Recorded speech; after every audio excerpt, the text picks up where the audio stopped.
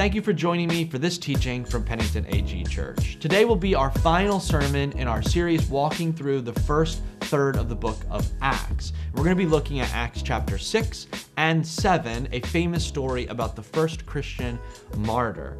And while we haven't been able to cover all 28 chapters of the book of Acts, I encourage you, go and read them. They're narrative and they're fantastical and they're encouraging and powerful. Read, study them on your own. As we've been jumping around just in the first third, I encourage you to continue that process of studying and reading on your own.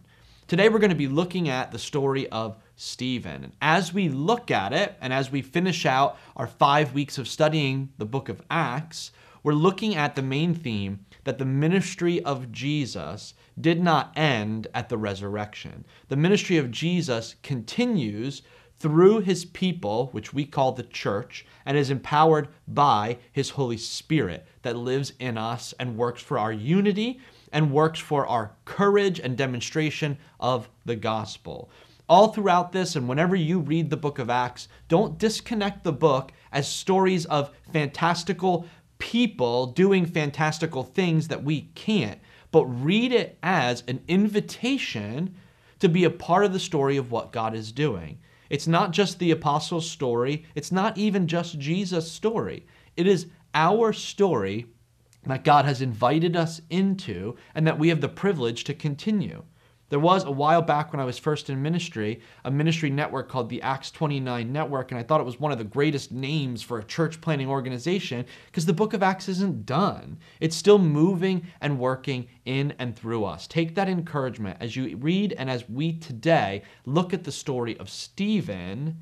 Don't disconnect him as a miraculous, dramatic figure, but look at his life and how the Holy Spirit works through him and invite God to work through you in that manner as well. Hopefully without being stoned, but in living out that boldness, that grace, and that power. Let's look at Acts chapter 6, beginning in verses 8 through 15. If you'll read them with me. Stephen, a man full of God's grace and power, performed amazing miracles and signs among the people. But one day some men from the synagogue of freed slaves, as it was called, started to debate with him. They were Jews from Cyrene, Alexandria, Cilicia, and the province of Asia. None of them could stand against the wisdom and the spirit with which Stephen spoke. So they persuaded some men to lie about Stephen, saying, "We heard him blaspheme Moses and even God." This roused the people, the elders and the teachers of religious law. So they arrested Stephen and brought him before the high council. The lying witnesses said, "This man is always speaking against the holy temple and against the laws of Moses. We have heard him say that this Jesus of Nazareth will destroy the temple and change the customs Moses handed down for us." At this point, everyone in the high council stared at Stephen because his face became as bright as an angel's. Some dramatic things happening in this passage already. Stephen, if you remember, is one of the lay members of the church. He wasn't paid staff. He wasn't a pastor. He wasn't an apostle. He was a member of the church who was tasked with caring for the vulnerable members of the church, the widows and the orphans. He was in charge of caring for actually the non-Jewish end of it, or more the diaspora, the further out branch of the church. He was in charge of caring for them, among other men. But in that, God was doing miraculous works through him. And we see the problem repeatedly come up in Acts of this man is challenging our customs. This man is challenging our economic powers. This man is challenging the way we've always done things, in the same way that Jesus challenges the kingdoms and principalities of this world. The first verse here, in verse 8, says Stephen is full of grace and power. He is described as somebody with wisdom, grace, and power. A real winning combination. Wisdom, grace, power.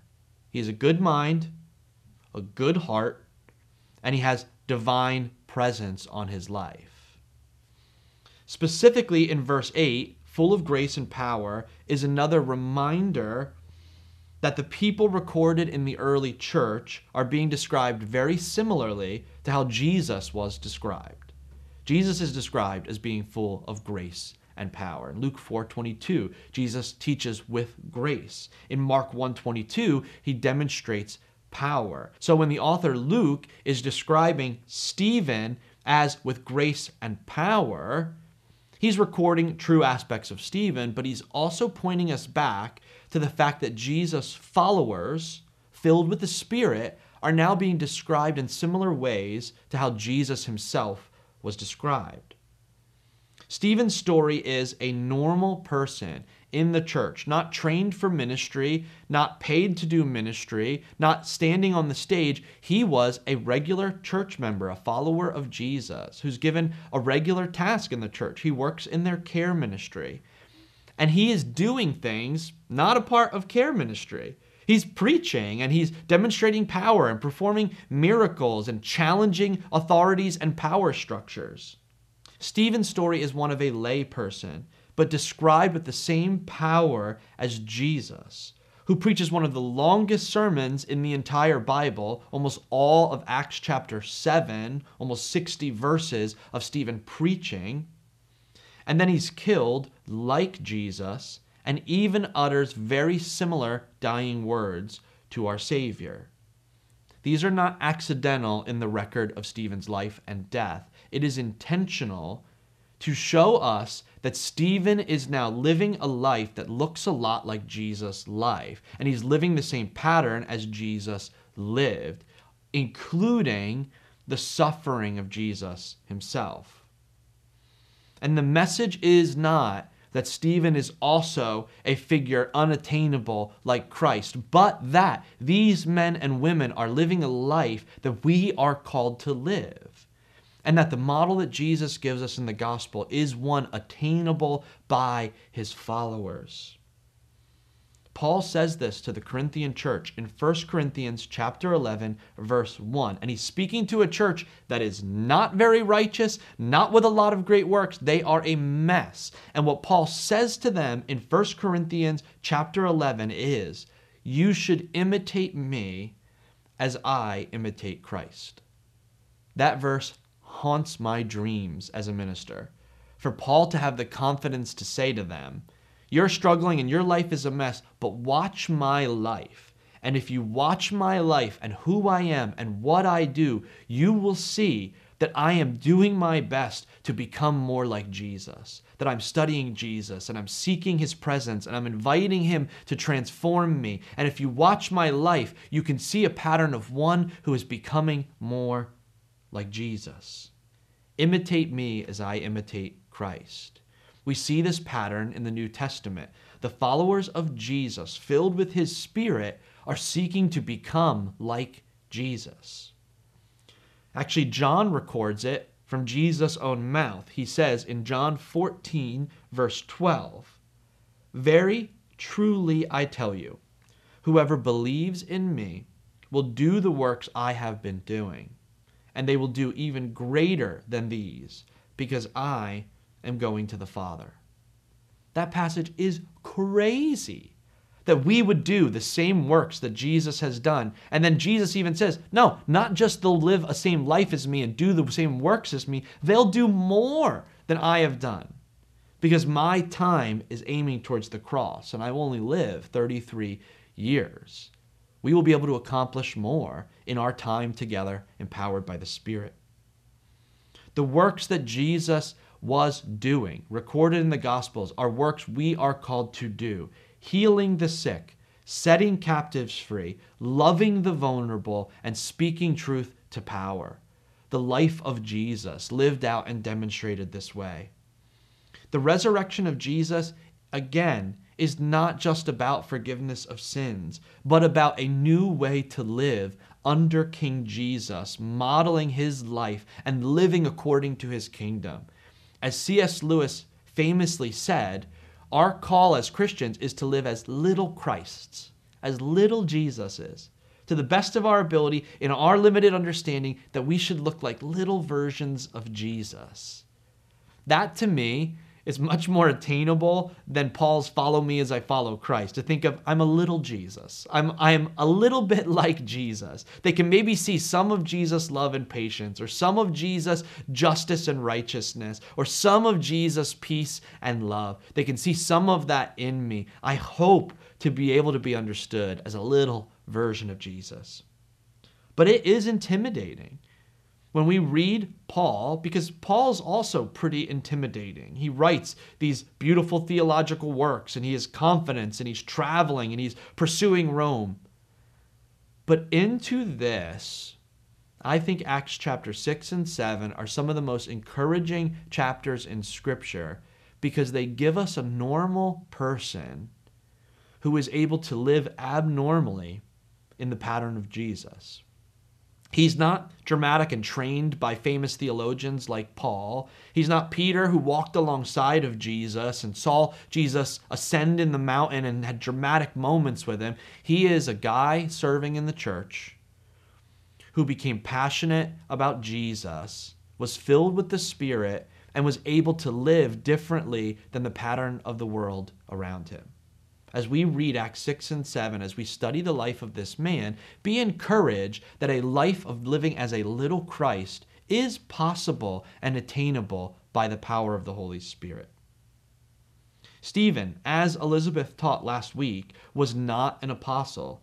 He's not a paid preacher, he's a volunteer. But he couldn't help but share the good news, heal the sick, speak truth to power. Those were not his official job. They were a natural product of spending time with Jesus through the Holy Spirit. I want to give an encouragement and a challenge to you watching this video. If you're a follower of Jesus and just struggling to get by, and if you're hoping every week to just get an encouragement just to make it through to the next week, and when you open your scripture, you're desperately hoping for one more word to get you through the next day, that you can just continue to cling to the idea of Jesus and that you are valued and loved. I want you to know that your life is made for more than that. You are more than conquerors in Christ Jesus. You are grafted in to the family of God and connected with Jesus permanently by the presence of the Holy Spirit in your life. You are the home that the presence of God chooses to live in. You are the agent that God chose to work through for the restoration and healing of this world. You can break free from any sin that is holding you, that you feel like has defined you. You can have freedom from it. You can share your faith even though you feel like you're going to throw up sharing that part of your life. You can lead someone else to a relationship with Jesus. You can give generously and live on less and say no to some of those other desires you have. You can lead a small group and care for others. You can teach the Bible. You can challenge that ignorant family member with the idea of truth to power and caring for the vulnerable. You may be that ignorant person, and you can confront that part of yourself and invite the Holy Spirit to change you and grow in you. It is true that you are valued as who you are. How you are made and knit together, all the flaws and sin and brokenness of you is valued by God. It's why Jesus came and died on the cross in your place, because you matter to him. You, just you. But he does not want you to live as just you. You are not just you. You are yourself, empowered by the living God and the Holy Spirit in you, indwelling in you. We are more than just our individual nature. We are ourselves and all of our personality, empowered by the Holy Spirit living in us. God loves you as who you are, as Steve or Rich or Kate or Brian. But you are more than that. You are a member of the kingdom of God, and his Spirit lives in you. And so we see that Stephen, a normal individual, is also living with the power of the Spirit in him. As Acts 6:8 says, he is full of God's grace and power, performing amazing, miraculous signs among the people. Let's fast forward, and I'm going to not read the whole passage to you, but this is what happens. Stephen is filled with the Holy Spirit. He's preaching and also doing his job of caring. As we've read, they cook up a false trial, and there's false witnesses accusing Stephen of doing things he didn't do or saying things he hasn't said. And they put him on trial. On trial, he's standing there and his face begins to glow. His face glows is reminding us of a story from thousands of years ago of Moses, face shining, coming down off the mountain, having spent time with God. Luke wants us to know that Stephen standing here is someone who has spent time in the presence of God. So much so that it's recognizable when you look at him. Stephen is now on trial, on a false trial, unfairly, unjustly set up, in the same way that Jesus Christ, our Savior, went through a false trial, unfairly set up, unjustly set up to lose.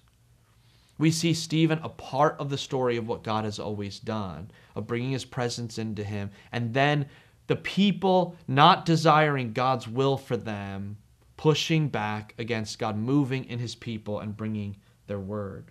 While on trial, Stephen gives one of the most fantastical sermons in all of Scripture. I'm not going to read it, but I challenge you, read it yourself, starting at the end of chapter 6 and moving through almost the entirety of chapter 7. We have Stephen preach a powerful, full gospel sermon. He goes all the way back to Abraham and talks about God finding people and calling people for his purpose to live as righteous people set apart, loving and caring for others. And he talks about the struggle of the patriarchs to live that way and unable to live that way and making mistakes, but God showing grace on them. And then eventually living in Egypt, being enslaved, and God's people knowing what it's like to be enslaved. And then Moses called a flawed savior for his people who murders an Egyptian, but God still works graciously through him to set his people free, that they could live in his presence and do justly as a people made by God and saved by God.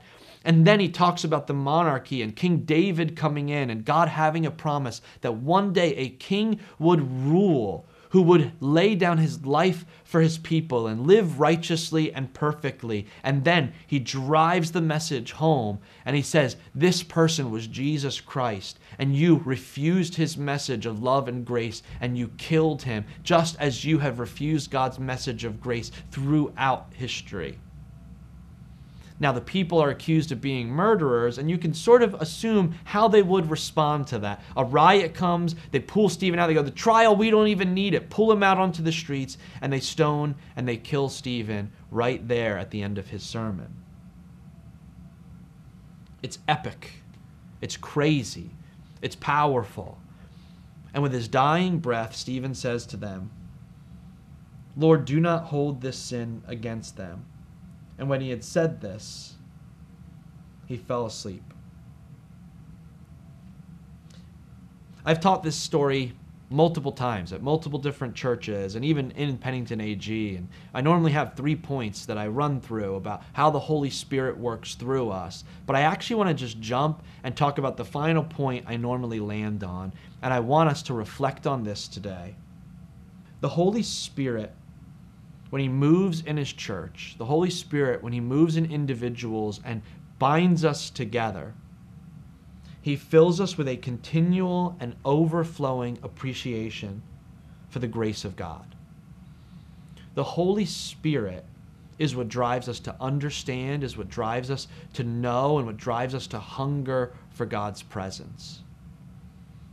I got to this week worship with our NJCF InterVarsity crew from TCNJ, and there was no power. We had a storm coming and it cut out the electricity, and so it was going to be in our main sanctuary and have normal slides and stuff like that, but about an hour before, they had to rearrange and pick songs that they just knew everybody would know and would be more repetitive songs. And we did it in our side growth track room with no lights and just hoped some of the light coming from the windows would be enough. And I got to sit in the back and in almost near darkness see the silhouettes and shadows of a bunch of college-age students praying and worshiping and seeking God.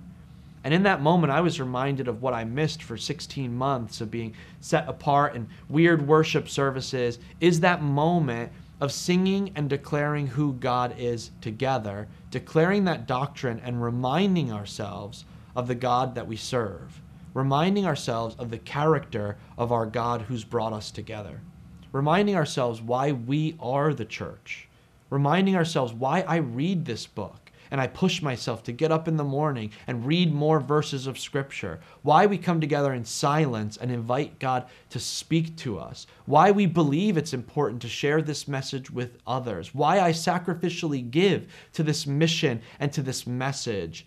When we sing these songs and when we remind ourselves why we do what we do, is because of the goodness of our God in Christ Jesus. And the Holy Spirit, when we are united as a church, reminds us of why we do what we do. The Holy Spirit empowers us to be filled with a continual overflowing appreciation of the grace of God. Stephen is described as wise, and that makes sense. He's described as full of power, and that makes sense. He's described as being full of grace, and that one's a little stranger. And I do believe the language here is to point us back to Jesus. And I like to go back all the way to the beginning of the Gospel of John. John chapter 1, verse 14. And the Word became flesh and dwelt among us, and we have seen his glory, glory as of the only Son from the Father, full of grace and truth. In the beginning of John's story is Jesus. Jesus is coming present, full of God's grace and truth. The grace of God coming to die in our place on a cross. The truth coming to reveal to us the kingdom of God and how God has desired us to live loving and sacrificially for one another. God coming to earth to live with his people. He could have come full of judgment and righteous anger, full of retribution and punishment, but instead he comes full of grace. Jesus became man to show us forgiveness and grace. Not weak, unprincipled grace, but strong and costly grace that takes the cost of the punishment and judgment onto himself. He came to speak truth to power. He came to call out sinners to repentance, to seek his love. And he told us that sin has consequences. It brings death. And then he showed us that that consequence would be taken on to himself. Jesus is full of grace and truth. And then we see his church living out that message. I would one day hope to be able to preach a sermon like Stephen preached, full of God's goodness and truth. But more so, I would love to live a life as Stephen lived, full of grace and truth and power. The Spirit opens Stephen's heart to understand how good his God is, and then fills him with passion that I can't hold this into myself. I must tell others about it. I must live this out. I must care for others in the way that Christ cared for me. And it's not an accident that Stephen's final words are near identical to the final words of Jesus. Lord, do not hold this sin against them. And when he said this, he had fallen asleep. I want to finish out this message with just a little practical application in this. When I read the stories of Acts, even when I read the gospel stories of Jesus' life, even when I read his flawed disciples, there's often in my life an insecurity where I almost feel judged by it. I don't live like Stephen. I don't live like Peter. I don't preach like Peter. I certainly don't live like Jesus. And there's a part when Scripture calls me to live that way that it almost feels like a burden I can't attain.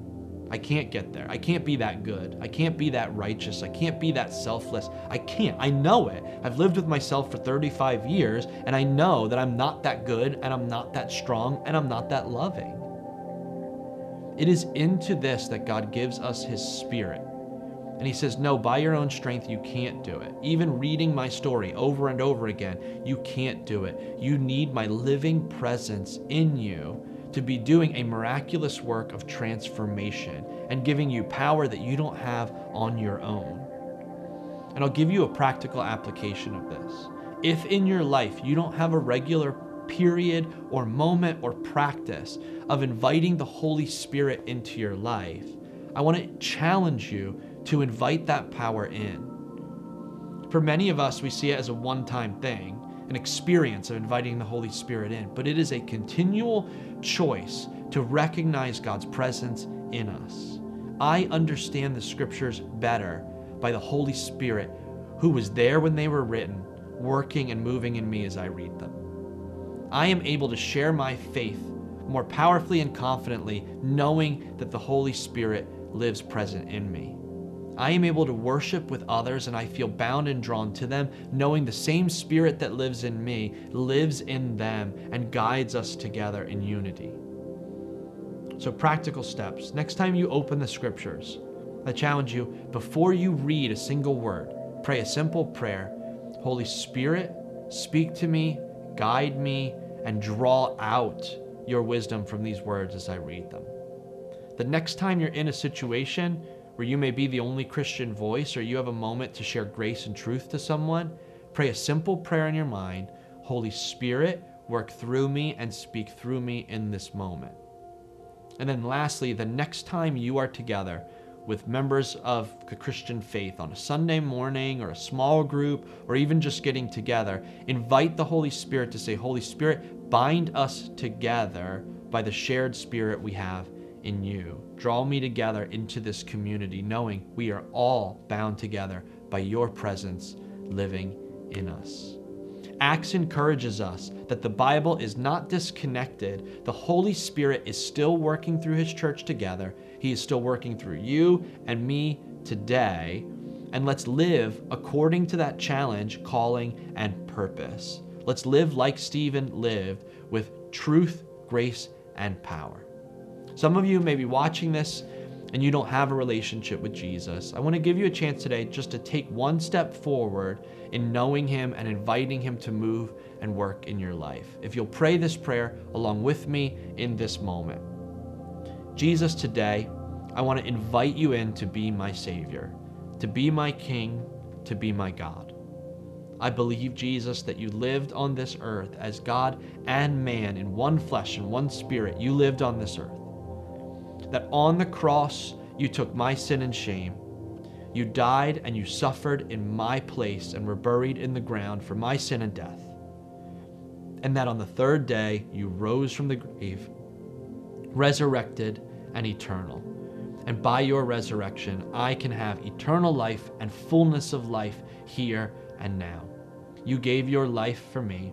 Today, I commit my life to follow you. Will you lead me and guide me all the days of my life? Amen. If that was your first time praying that, we encourage you, click one of the links around this video. We would love to know that, pray along with you, and resource you to continue to follow Jesus. For all of us watching and continuing to read stories like Stephen in the book of Acts, know that the work of Jesus, the ministry of Jesus, continues through you and I. Thank you for joining me for this teaching from Pennington AG Church.